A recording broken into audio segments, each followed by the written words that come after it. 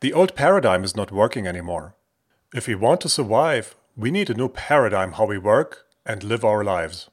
If business organizations want to survive, they need to shift their approach to human resources, employment, and leadership altogether.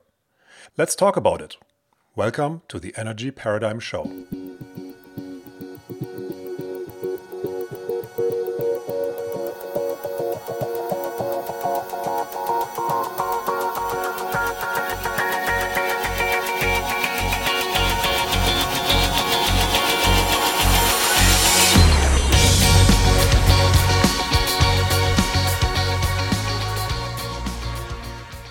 Too many people are suffering.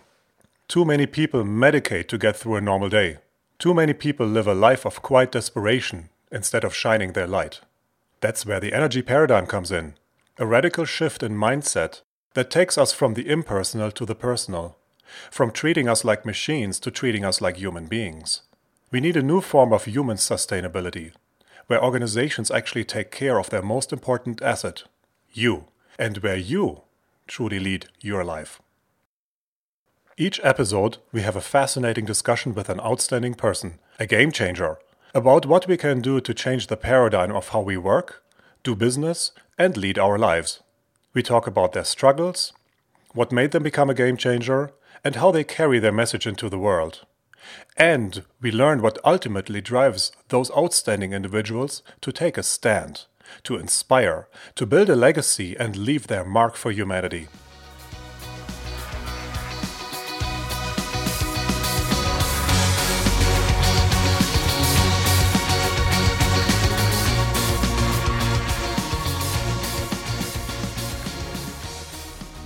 This show has been created because we believe the world will be a better place when we start treating people like human beings.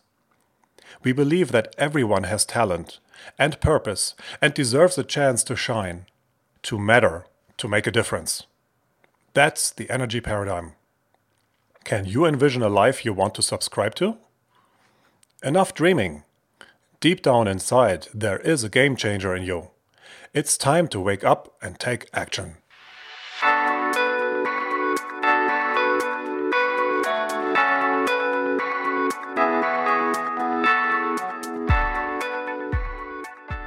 In our third episode, I chat with Cheri Plett, an organizational development expert and researcher in neuroscience, who is seeking to build brain-friendly environments to improve performance in organizations and leadership. We discuss how she got into organizational development, her interests in neuroscience, what happens to our brain during a performance review, why it matters what we believe about other people, how experiential development can help your organization, and why it matters to create brain-friendly working environments. Sharing her aha moments in life, Cheri is exemplifying how women in research and science can make a difference in our world. And here's Cheri. Welcome to the show, Cheri. Thank you, Victor. It's an honor to have you. I'm really looking forward to our conversation. I am as well. Let's start from the beginning, Cheri. How did you get into organizational development? That's a really good question. I think I was doing organizational development long before I knew that's what it was called. For many years, I was involved in mostly just the training and teaching world, doing lots of facilitation, across all levels from, K-12 and then into doing a lot of stuff with community college level, and then found the whole corporate training environment and really fell in love with being able to step into an organization and do training. And then the training kind of morphed into moving beyond training and starting to work with leaders and teams and, helping groups move through change and helping teams in the midst of conflict. And I just thought I was just still a trainer, and then, started to read about organizational development and realized, oh, that's what I'm doing. I am really actually doing more than training. So I kind of stumbled into it, just kind of naturally progressed from doing a lot of facilitation and training. Organizational development is all about helping people, teams, and organizations grow. What's your secret? Gosh, if I tell you, then it won't be a secret anymore. But let's see. I think a lot of it, Victor, really comes down to what you believe about people, because when you talk about organizations and then that breaks down into teams, and then, those teams break down into individual people. And I think so much revolves around what do you actually believe about people at a core level. And I think that certainly affects how leaders lead. And there are, different theories out there, but it kind of comes down to, at the end of the day, do you believe that put in the right environment, that people have a natural desire to grow and be better? Or do you think that you constantly have to control the environment in order to get good performance? So I think that's kind of the secret, is believing the right thing about people at the core. How do our beliefs or belief systems shape who we are and how we act? It's funny because we can say, what we believe about people and, thinking that's kind of outside of ourselves. But really, it does come down to, what do you believe about yourself? And there's a lot of people out there talk about that from a lot of different angles. And some of that really does get shaped by the family you grow up in. But really, what you believe deep down about yourself as a person, I think also shapes how you see other people, and whether or not, you think that there has to be a lot of control to have people doing the right thing, or in contrast to that, are you going to look for ways to develop character and growth? I was actually thinking the other day about what kind of words we use to describe different things. Because to me, an individual person and then, groups and teams, they're like a plant. They're like a living organism. And when we think about, talk about if you had a beautiful rose garden, and you wouldn't say, I'm going to go out and manage my garden necessarily, or I'm going to go out and control my garden or supervise those plants growing.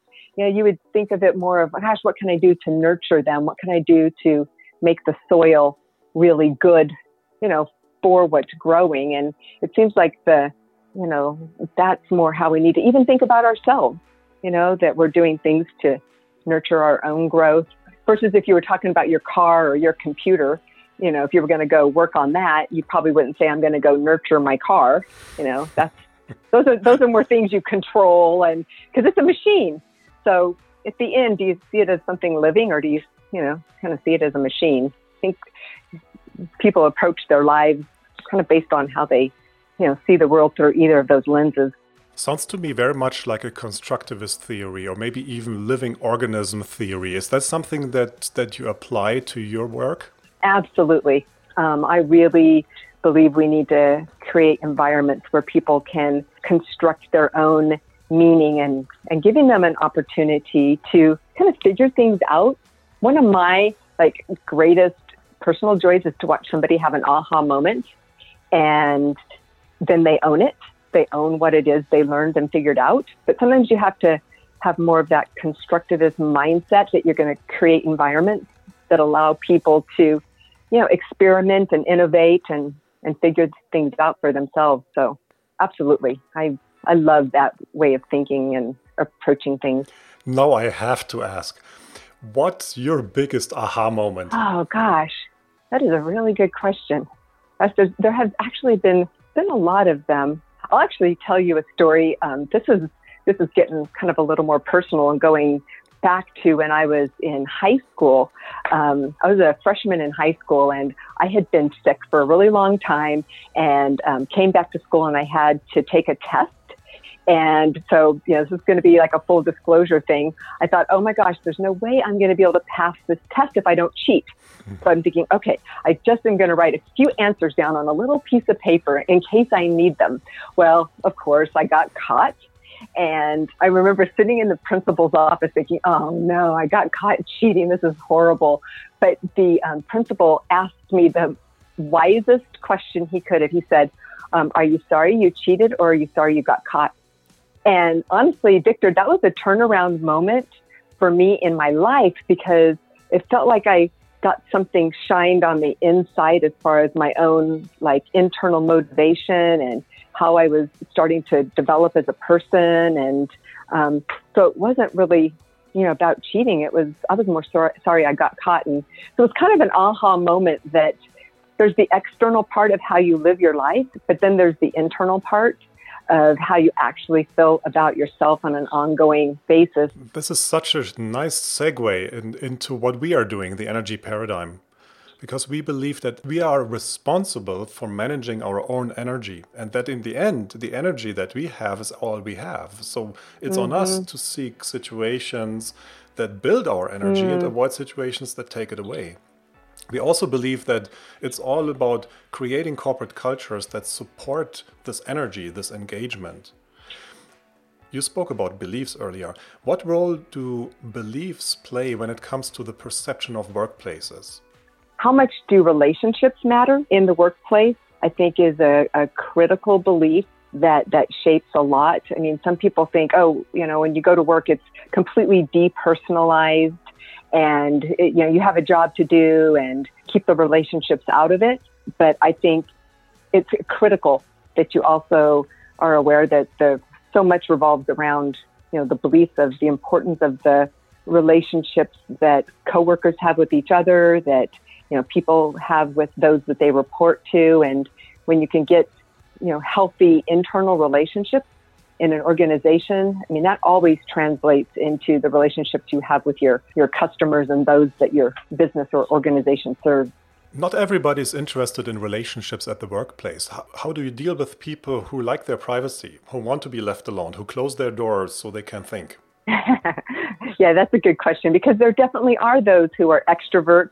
I tend to fall more in that category. I actually am one of those unusual people who actually enjoy meetings because, I get to see people and talk to people. And then there are definitely those who are more introverted and need more privacy. But to me, it's not about how much of your deep personal stuff are you making, incredibly vulnerable to your coworkers, because there definitely is a private zone, but it's more how do we appreciate each other's differences and understand each other's personalities and are able to work collaboratively with each other and know how to communicate well, know how to respect each other.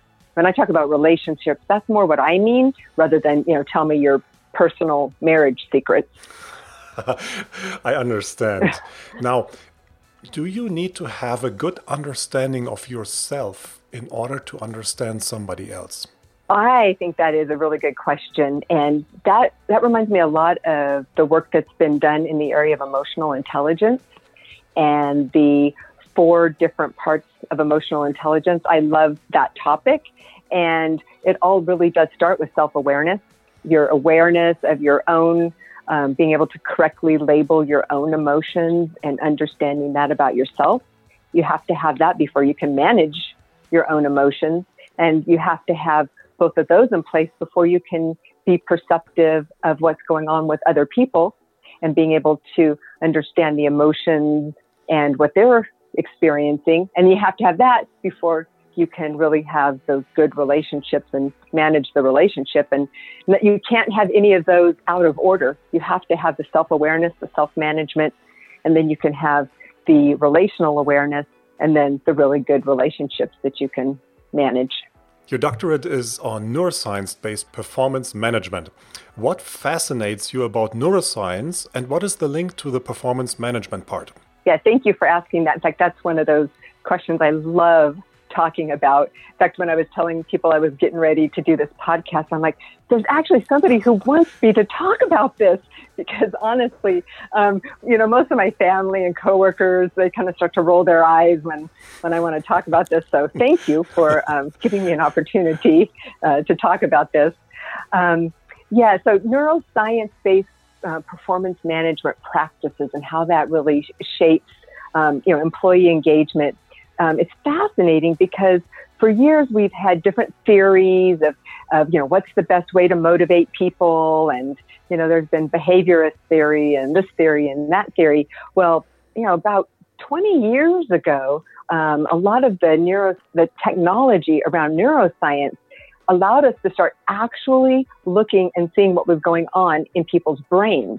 And so it gave us some of that really hard science to align with a lot of the softer sciences of, the psychology and all of that, that now we actually had hard science. You could do a scan on someone's brain and actually see how it's reacting in different circumstances, and being able to take what we actually know about how the brain functions, because really everything you do, your brain is involved in, and you every thought, every feeling, it all runs through your brain. And so taking what we've learned in the field of neuroscience as far as, what helps people stay in their best state, and now what if we applied that to the workplace and had like brain-friendly work environments that were really supporting keeping people's, brains as engaged as possible, was fascinating to me. And where I ended up taking my study more specifically around performance management, and especially around those annual performance reviews that most people absolutely hate. Well, when they've done, scanned people's brains during that, literally, your brain shuts down in those kind of situations because it feels threatening. And as soon as you feel threatened, there's just parts of your brain that start shutting down. So I have a passion for taking what we've learned in the field of neuroscience and applying it really to the workplace, and then not just giving it as information to leaders, but ultimately changing organizational structures of how we structure things, how we manage things, what we do around performance and compensation. And it's kind of this what if we created a whole work environment that really aligned with something that was brain friendly, and we kept everybody's brains at optimal capacity. What else can improve productivity more than that? Fascinating. In your opinion, are performance reviews obsolete? And if yes, what would be the alternative? Obsolete's a pretty extreme word. I don't think right today a lot of places can go there completely. It's a pretty big jump.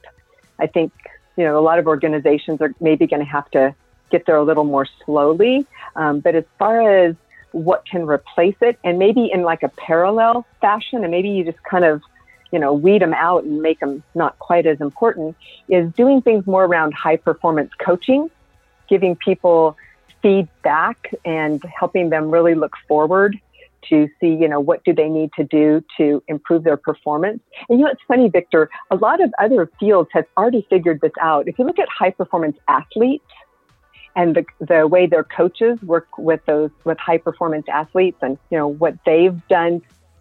Stephen Cotter, I think is the guy's name. He's written a lot around, he calls them flow hacks, and a lot around, the thing of flow. And high performance athletes have figured out how to kind of hack into their own biology and their own, neurology and psychology to get them to perform optimally. And there's a lot we can learn from what's happening in the high performance, sports area, and bring some of that into the workplace. So kind of roundabout way to answer your question, a lot of it comes knowing how to coach people rather than thinking I have to manage and control them, thinking more, what can I do to coach them?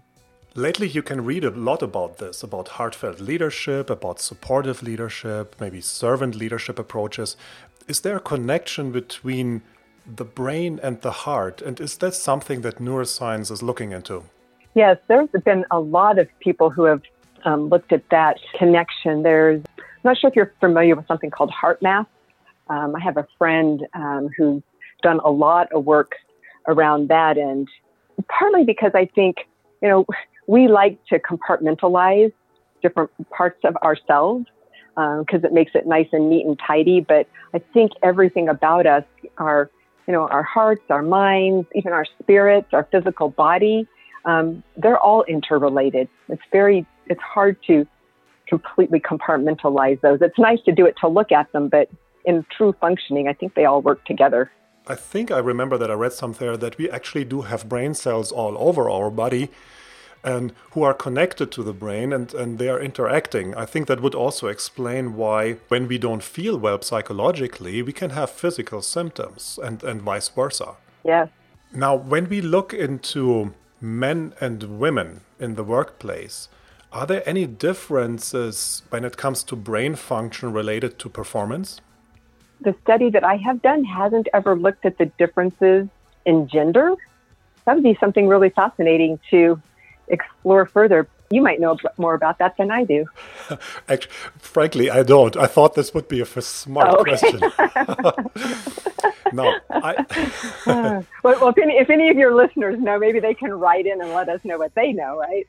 That's a very good idea. I like it.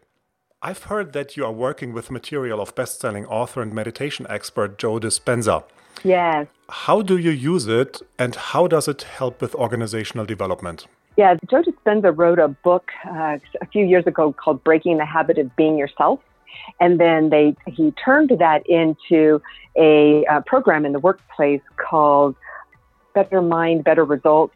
And I was actually able to become one of his certified facilitators in that. I think there's only like 23 of us around the world. And what we do is we really kind of like trace the anatomy of a thought, that really every thought you have releases a chemical in your body. And then those chemicals trigger feelings, and then those feelings trigger behavior, and then actions, and then habits, and then how that affects, everything that you do in relationships. And there's some really powerful work around what we can do with our thoughts and our words. Just realizing that you can't just have these, wild renegade thoughts running through your head and thinking that they're not going to do anything. Because I just love this one thought in that program, is that every thought releases a chemical in your body, and you get to control what chemicals you want released in your body just by controlling your thoughts and using them, strategically and effectively. Do you believe that we create our reality with our thoughts? Absolutely. Absolutely. I'm not even sure what else to say other than yes. Where do you think is organizational development heading from here? What will be important in the years to come? Well, if it gets to go my way, the whole field, I think, is going to start to actually look at what works. Because honestly, at the end of the day, businesses need to make a profit, and it's what guides the bottom line. And just as we have more science and more studies are done that show that when you actually value the human and the person themselves, that really does influence the bottom line. I think a lot of the practices that we do in organizations and how we really believe it's important to invest in those human resources, there's just going to become more and more evidence that really does influence the bottom line. And I think that's going to make a way for, a lot less hierarchy, a lot of different ways in how we think about performance, what we think about compensation. There's even companies out there, Victor, that have done away with having a certain number of vacation days, that they just say, okay, here's your job. You need to get it done. And you work as a team and figure out who needs to be here when and get the job done. And, if this means you can take one day off this month, or if you can take half the day off this month, if we get the job done, that's what matters.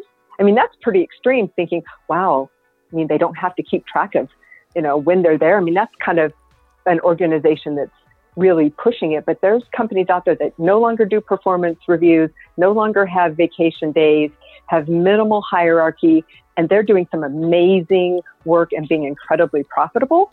So I think as we see more and more of that evidence that, wow, this actually works, that we'll start to learn, how some of those things can be applied at different levels in lots of organizations.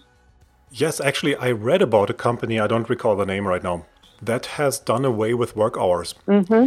And I think they've reduced their presence time from 8 hours a day to 3 hours. And during those 3 hours, the CEO expects people to be highly concentrated and work really on the task.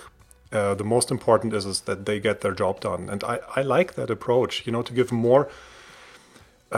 more liberty to the people to work as they want to. And I mean, that actually ties very nicely into our approach here, the energy paradigm, where we want companies to rethink how they employ people. Right now, it's pretty much pegging people into positions and expecting them to perform there. And what we advocate for is to develop positions and teams and organizations around the capabilities of their people, because then you have the motivation is automatically there.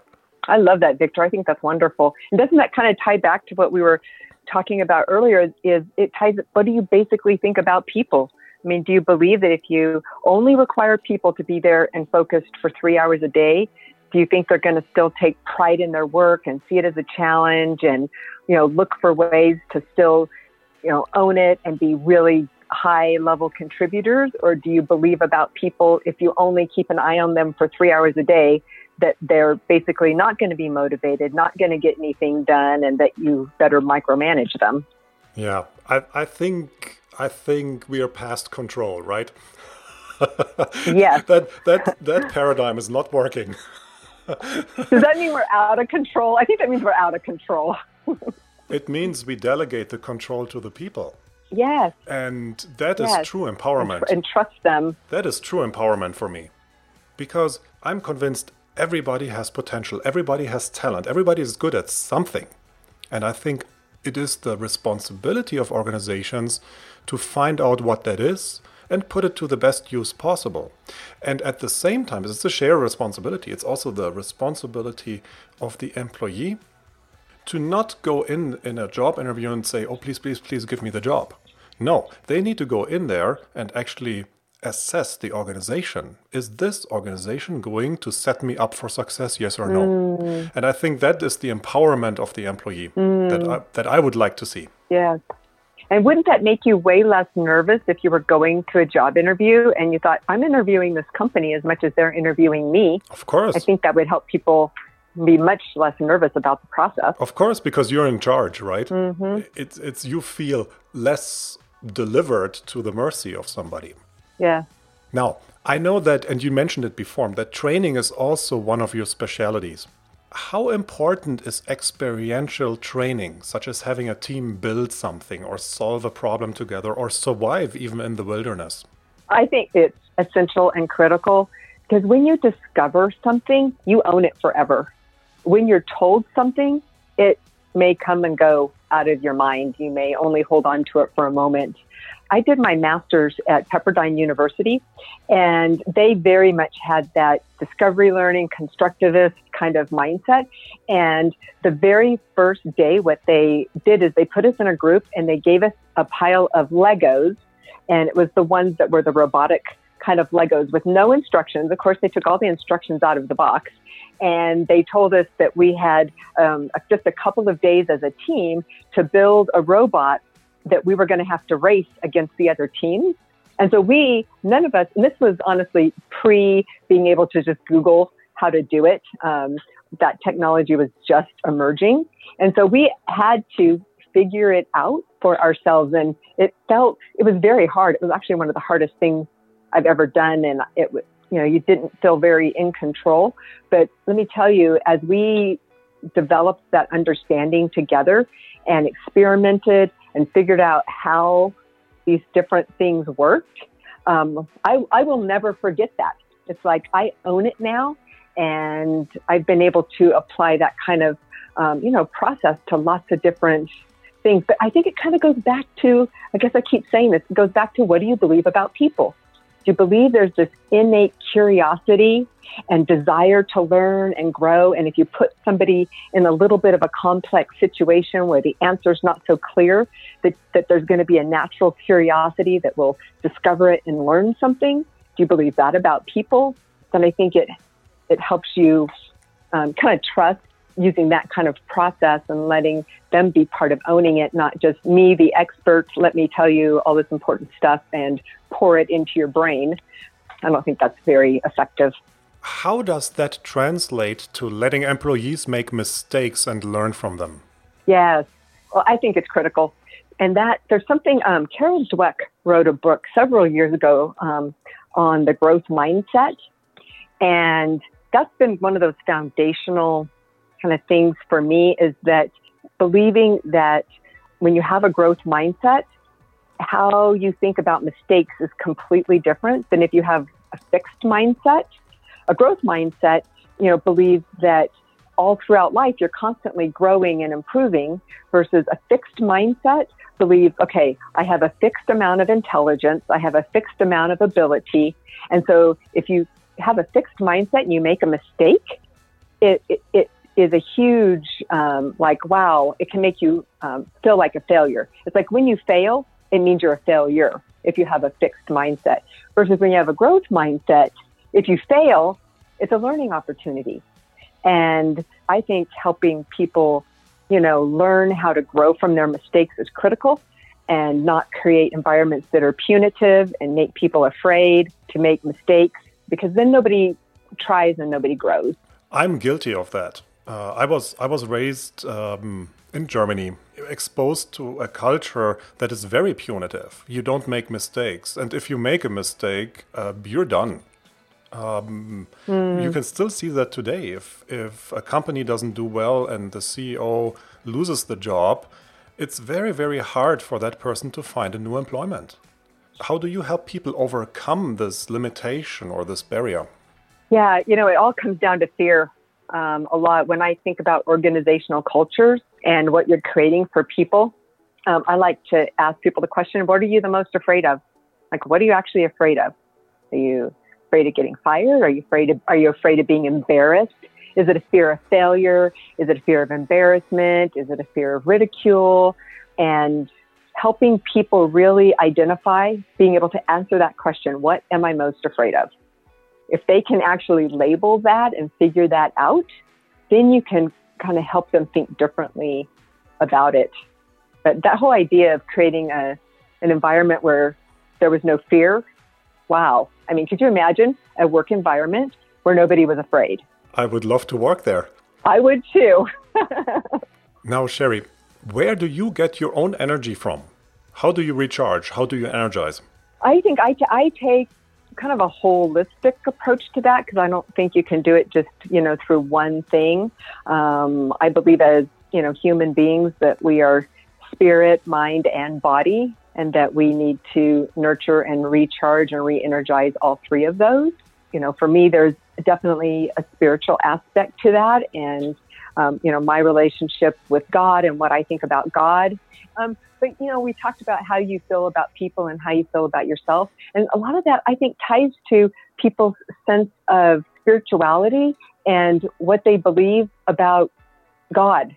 And there's a lot of people that think, God is always mad at them, and God is very punitive, and God is very mean, and we better be sure we act perfect, otherwise God is going to be mad at us, versus seeing God as a loving Father that wants our best, that picks us up when we fall. So for me, that very much shapes how I feel about myself, and so nurturing that helps with the spiritual part.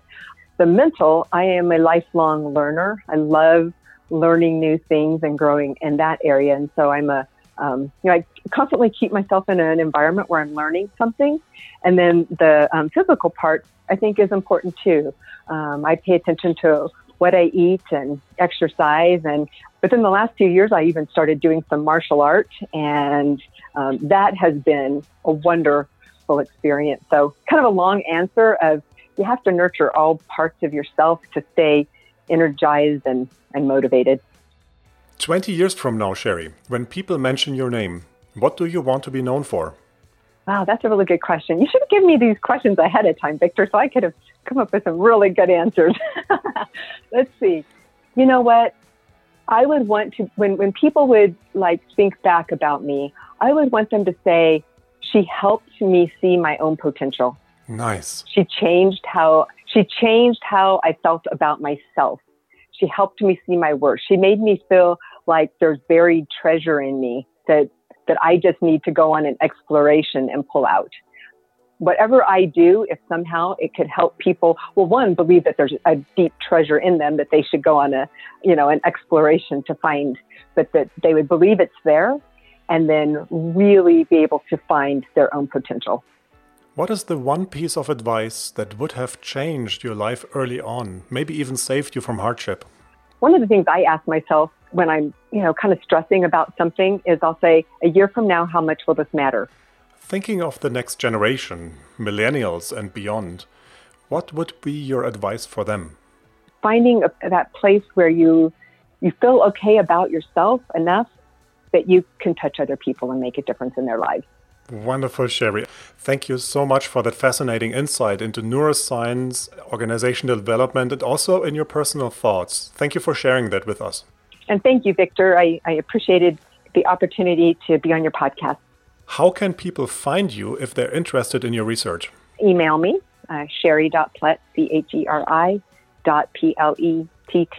at gmail.com. So great to have you on our show. Thank you very much. Thank you, Victor.